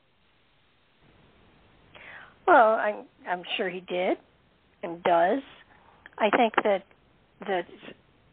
there was such, I see such depth in everything that he did, such a creative genius, absolutely. And I find it fascinating that you have written you've written a book on Jim Henson. You've written a book on Washington Irving, Dr. Seuss, and George who's Lucas. the other one? George Lucas. George Lucas. You've cued in on people that have an exceptional talent and ability to tune into the creative flow inside of themselves and use it within their physical reality. And right. Yes. That's a talent and a gift within itself. Yeah, I would tell everybody, I with my books, I own your childhood for the most part. I mean, and what we'll put Irving aside for the moment, although this is true of him. Especially what Lucas, Henson, and Seuss all kind of have in common is, they were sort of breaking all the rules in their chosen genre, their chosen field, their chosen format: television, film, children's books. Irving was even doing it with books in the 19th century. Lucas is one of these guys who, when he's making Star Wars, for example, nobody at that time had special effects. Everybody had closed down their special effects shop, and Lucas's attitude is, okay, well, I'll do it myself. And he creates Industrial Light and Magic, which is still kind of the gold standard of special effects. And he says, why do my movies sound amazing in my home studio here at Lucasfilm, and they sound awful in the theater? And somebody said, well, because we have our studios wired differently, and the speakers are here and here, and the acoustics that we broadcast. And Lucas said, well, I want movies to sound great when they're out in the movie theaters. Why can't we do that? So that's where THX sound comes from. So Lucas is constantly reinventing film. It's already huge enough that he sort of created modern folklore and pop culture through Star Wars and Indiana Jones and everything. But even apart from that, he's the one who's inventing digital filmmaking, THX, ILM, tools that he was creating because they didn't exist. He said, I want to be able to, while I'm editing a movie, I don't like the color of the curtain in the background. I would love to be able to change the curtain from blue to red. And in digital editing, you can now do that. Jim Henson would have loved that, the ability for absolute control by the creative. And that was one of Lucas's driving factors, was the creative to be in charge. The suit should have no say in these things. And Jim Henson was sort of that way too. Let me stay in charge of my creations. That's why those Disney negotiations kind of went off the rails at times, because, like I said, the lesson I think they learned was you leave that creative in place when you take over the company or you absorb the company, because you need that creative force in there doing that. Seuss is like that as well. Seuss was the one who kept telling book buyers and librarians, you guys can't write off young readers. They will be the readers of the future, but you have to stop giving them terrible books. You can't give them Dick and Jane and their lives of quiet desperation. Nobody wants to read that. You need to give them something fun. And Seuss steps forward and does that. And even more importantly, what Seuss does is they come to him and they're like, this is the list of 385 words that teachers have approved for reading primers. Can you use these? And he goes away and comes back 2 years later with The Cat in the Hat that uses words that are educator approved. And that's what makes Seuss so important. But nobody had done that before. That gets to me talking about finding solutions hidden in plain sight. Seuss is the one who says, great, let's take the approved word list and make it fun to read, for crying out loud. Enough with Dick and Jane. So that's what I love about that's sort of the through line that runs through the subjects I've written about is they're out there breaking the rules on these things because they find it creatively stifling, but also they all want their work to matter. They want people to. Seuss often said, or Irving often said at one point, I don't write for posterity. I want readers to read, and that should be enough. And what a great mission, And Seuss was kind of that way. He's like, look, I'm writing for kids and adults. To hell with them. It's just actual work, to hell with them. So they're all doing what they set out to do. Lucas is inventing the tools he needs to do what he needs to do. Jim is the one who's trying to run the table, constantly working, but also saying, I'm controlling the merchandising here. Tells his agent, don't sell my copy, don't sell my property, don't give Rolf to Purina Ralston. I want to own Rolf. How dare you sell Rolf? They invest in themselves constantly. which I think is something we can all learn, and especially creatives need to learn. This is one of the things that's great about Lucas and great about Jim Henson. These guys all knew their work had value, and that's one of the things I hope creative people take away from reading about Jim Henson's life is value your work. Your work has value. Your work is important. Your art is important. Value that art. Don't let anyone take that art away from you. I think nowadays more than ever, we really need creatives understanding their art can make a difference. Own it. Absolutely. And, it's funny because when you were talking about Lucas, I grew up on Flash Gordon, Buster Crabbe, and the spaceship hanging by a string. I mean, you could see the string the spaceship was hanging on. Yeah, so did he. And he loved it. Oh, really? Yeah, Lucas loved it. Wow. Lucas was trying to make Flash Gordon. He couldn't get the rights to it. And when I think it was King Feature said, no, you can't have Flash Gordon. We're actually holding that. We want somebody else. We want Federico Fellini to take that, which he didn't. But so Lucas went away and said, okay, well, I'm going to make my own version of Flash Gordon. I'm going to do a movie that embraces all the things I love about Flash Gordon. And thank God he didn't get Flash Gordon. We wouldn't have Star Wars. But Lucas loved those Flash Gordon serials. How they would end on cliffhangers. That kind of informed the way he did Raiders of the Lost Ark. People always forget, he created Indiana Jones. Raiders of the Lost Ark was his love letter to those Flash Gordon serials in a way. There was one that was about somebody who was like a Navy genius, like a Navy spy that he sort of getting. But every episode ended on a cliffhanger. Lucas wanted a lot of. I think if you actually count them in Raiders of the Lost Ark, I think there's 12 cliffhangers in that movie. So that was sort of his salute to those old Saturday morning serials. Lucas takes everything that he loved and mixes it around and does something else with it. But he would be with you. Well, he loves Flash Gordon sits on a string. Okay. Well, there's an app, and I won't name the app, but there is an app that you can get on the phone that tells you when you can get up and go to the restroom, and he tells you what's happening in that time frame where you're gone, so that when you come back into the theater, you're all caught up. And in most of Lucas's films, the app says, "Forget it. There's no place to take a break." I would believe it. I remember even having seen Star Wars seven times as a kid. The only time I would ever go to the bathroom was during the dog fight when they escaped the Death Star, and even that is way too exciting. But that was the one point where I'm like, okay, well, I know they're just going to fight this ship. But yeah, it's really his are hard. Yeah, it's kind of like, oh, come on, there's got to be, you get done with one. And what was the only other one that that I found that didn't have was Deadpool, the first one. There was just no place for a break. I don't doubt that either.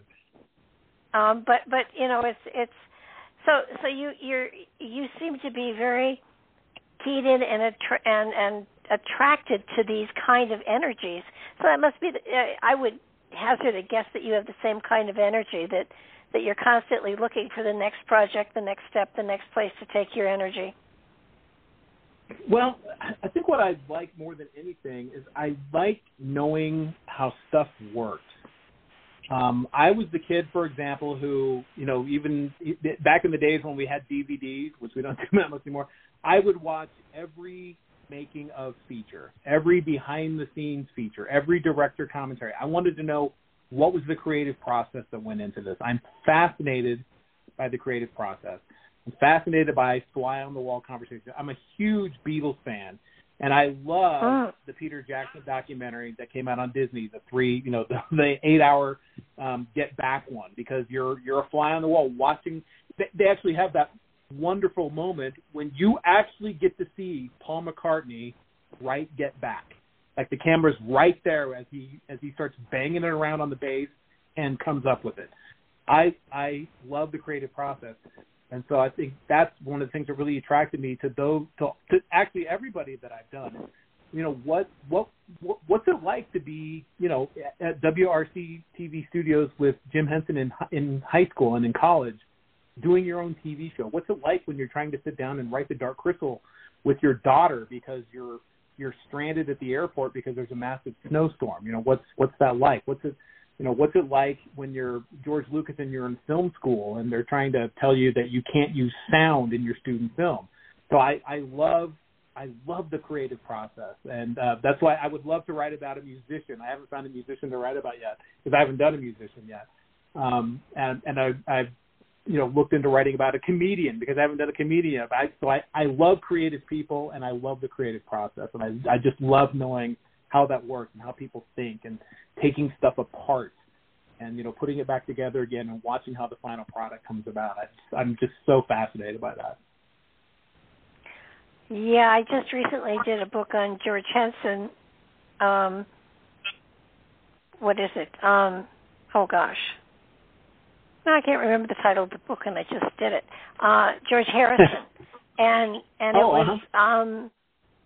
it was Here Comes the Light, Here Comes the Sun, and it was really good on learning what his life was like and how it did a similar process as you've done. Just right from the very beginning all the way through to the end, and it's these people that have their juices flowing almost before they're born, and part of it is curiosity, part of it is a creative process, and another part of it is that they are in situations that support their creativity.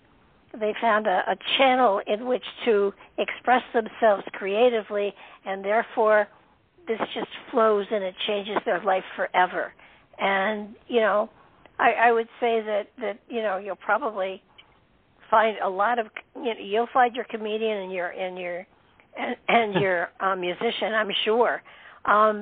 Because there's a creative process, and it's the creativity, it's the link to the spirit within that opens that portal to creation that allows you to constantly be drawing that energy into your life, and you have then the channel to manifest it through. And while you're manifesting it, magic happens, and in music it happens, in art it happens. There are just people that just ooze this kind of energy that is so profound that you want to get close to it and hope that some of it rubs off on you. It's that magical. And that's one of the things that I actually really love about biography, and that's why. And I'm one of those biographers who I have to be careful in a way about who I choose as my subject because I can't compartmentalize. I have a colleague, for example, who wrote just this wonderful book about Nixon. And I couldn't write about Nixon because I can't live in that world constantly for, the 3 or 5 years that it takes to do a book.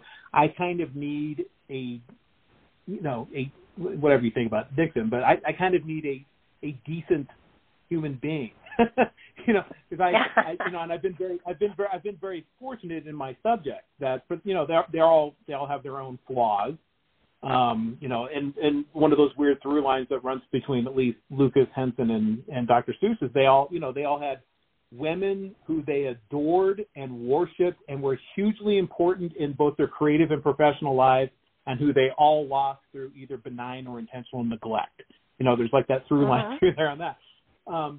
But people, and that's one of the things for me that's really magical about biography is you get to live this person's life vicariously in a way, and so again, that's why I have to be very careful about who I pick, because again, I can't compartmentalize. I have great writer friends who can do that. I'm not able to do it.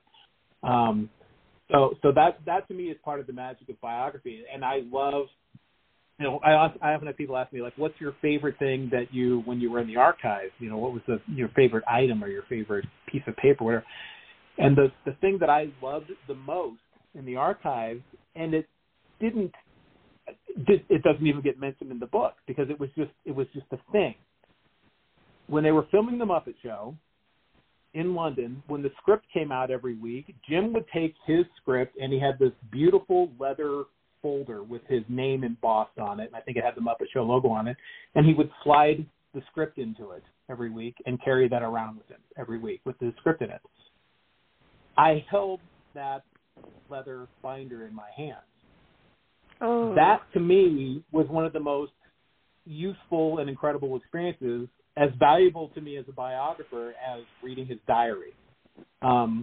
Just because it's an object that your subject touched, that they held. If you want to get deep about it, part of their essence is contained within that object. And that's why I love when you find things. When I find things that and Jim did a lot of stuff that he wrote out long, just in longhand, black pen on yellow paper. And you love seeing your subject's handwriting because it gives you an insight into their state of mind. If they cross things out, things that we don't do nowadays. I'm worried for biography in 50 years because we don't leave paper records around anymore. We delete all our emails. That's our correspondence these days. Whereas back then they wrote letters. So I don't know what tomorrow's biographers do for that. But that object, holding that leather binder, was one of the neatest experiences of my life. Just knowing Jim himself walked around with that in his hands for 5 years. There was something really, really special. I think that's the favorite thing that I touched in those archives. I would have thought too, anything that he put his own personal doodle on, or scribbled here or scribbled there, so that you could see that he had, there was a part of him that had to go on top of whatever the prepared script was. It's funny because I could pick his doodles out. If you would put 100 pages of meeting notes in front of me, I could pick out his in a second. His doodles, there's a certain look to all of his doodles that I can't describe it, but I could pick it out of 100 different pieces of paper, seeing it.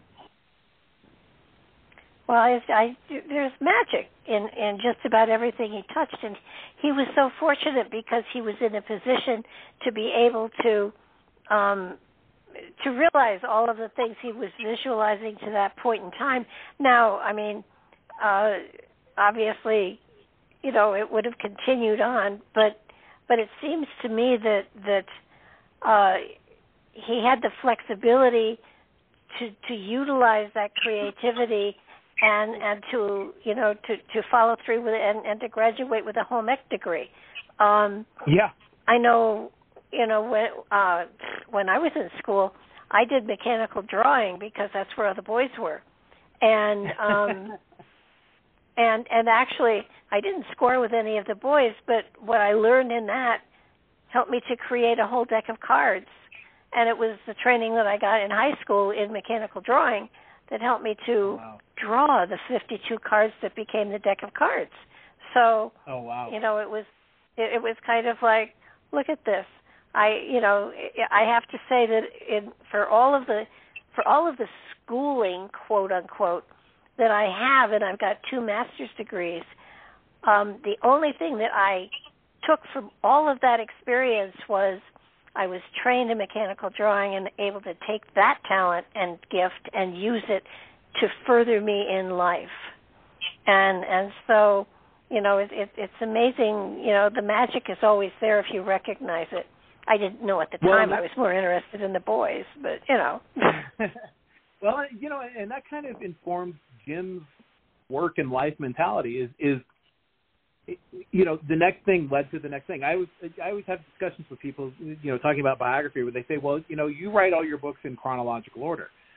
And I say, well, that's really the only way I know how to do it. But with somebody like Jim Henson in particular, and Lucas is kind of this way, and Seuss is this way, you kind of have to do it in chronological order because the project they're working on at that moment defines what the next one is. The lessons learned, the failures from it, the successes inform the next thing. And that was, so you're talking about the mechanical drawing and things. Jim in taking home ec, I don't even think he thought about it. He was like, this is the tool I need to get to the next step. And my next step is I want to be either a production designer or, okay, I have this great gig on TV. Maybe I can work with that. So Jim was always looking ahead to kind of the next thing. And what he was doing then, it's so interesting. When he finally gets to, for example, once he finally gets, it takes him a long time to get to the Muppet Show. So he's got essentially like 2 failed pilots. He makes a pitch to CBS that's not picked up. He's fortunate finally in that Lord Grade over in the UK says, come over here and film it over here. By the time Jim gets that show, it's the biggest show in the world, and Jim's ready to move on already. By the time he gets the thing he's after, he's already looking for the next thing. So, he gets the Muppet Show. It's on the air. It's on the air 5 years, and this is such a Jim Henson word. He says it was a really nice show. I love that word. It's a nice show. Takes it off the air. Height of its powers. He could have kept that show on 5 more years because he wants to go. But he made sense though. He had it on for 100 episodes, so he knew it was going to go into reruns, and so that there would be right. revenue coming from that. So yeah, I mean, he wants to go do movies. He wants to go do Dark Crystal. He wants to do, and he gets onto that, and he's like, okay, I'm done with it. Now I would like to go do a show that will stop war. So let's go to Fraggle Rock. Like he's always ready to. He has this really cool, I guess, ability to walk away. He's always looking for the next thing, and it's not that he's distracted, or it's not that he's not focused on what he's doing, but it's something. He's always striving for something. Once he gets to it, he's like, this is great. Now I can take all the lessons I learned from getting to this and go do something that's even neater than this. And that was kind of the trajectory of his career. And so that's why it is always one of those games you play when he died is what would have happened next. Because look at just the leapfrog steps he's taking all along, all the lessons he's learned, all the tools he's playing with. Where would he have gone next? And that's like I said, that's the Muppet Parlor game that we all play. What would Jim have done? And the answer to that is we don't know. I mean, that's what makes him Jim Henson. Is we have no idea. Do you remember in the book there's that one where he talks about I want to do a movie where I want to try to make a movie where the audience can pick what happens. And then based on their decision, you see the next part of the movie. And you can't do it. Like the tech isn't there. Well, now it's like, I mean, it's kind of like playing a video game. Like your decisions you make in a video game determine the flow of the game. It's like that was Jim sort of advancing the technology. And so like Jim always had that ability to come up with these really cool ideas. And a lot of times the tech wasn't even ready for him. And he had to kind of abandon the project until the tech came later. So that's one of the fun and frustrating things about his life and ending as abruptly as it did, because you're like, where? Once you got Disney, once you got there, you had all those resources at your disposal. Where would he have gone? And as I said, I don't know. I just don't know where he would have gone. Well, you know why? Because he went there. Because he does. Yeah, because he'd already done. He went. Sure.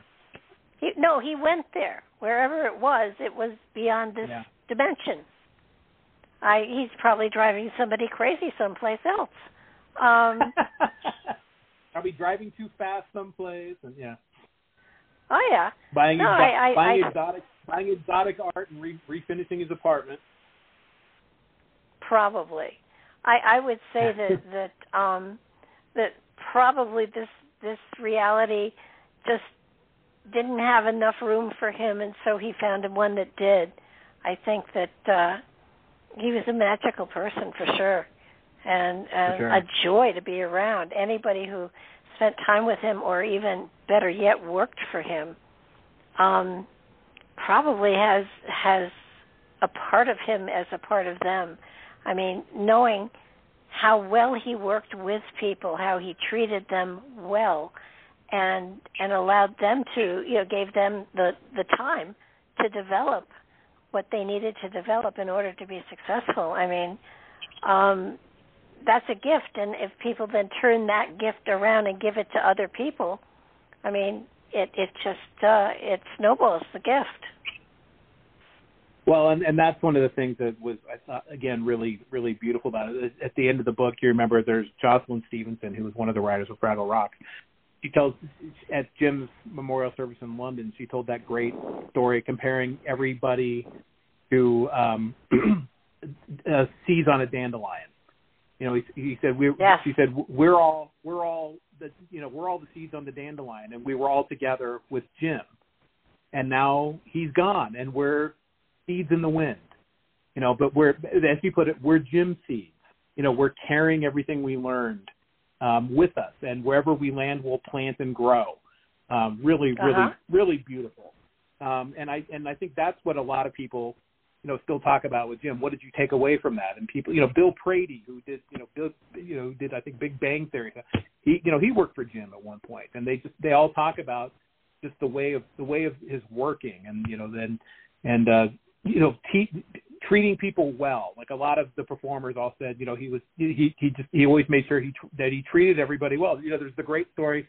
One of the stories that I love in the book, it almost chokes me up every time to talk about it, is his performer Jerry Nelson, who had the daughter who had cystic fibrosis. And at one point, the Henson Company's insurance provider said, we're not going to cover her anymore. She's expensive.